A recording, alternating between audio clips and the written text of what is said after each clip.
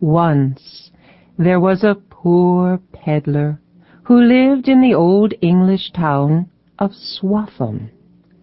Every day he walked out of his cottage door, past the great oak tree that grew beside it, and sold wares from the knapsack he wore on his back.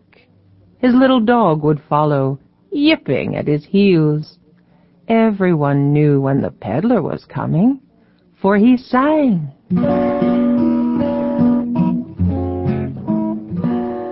Knick-knacks, bric-a-bracs, fine and shiny things.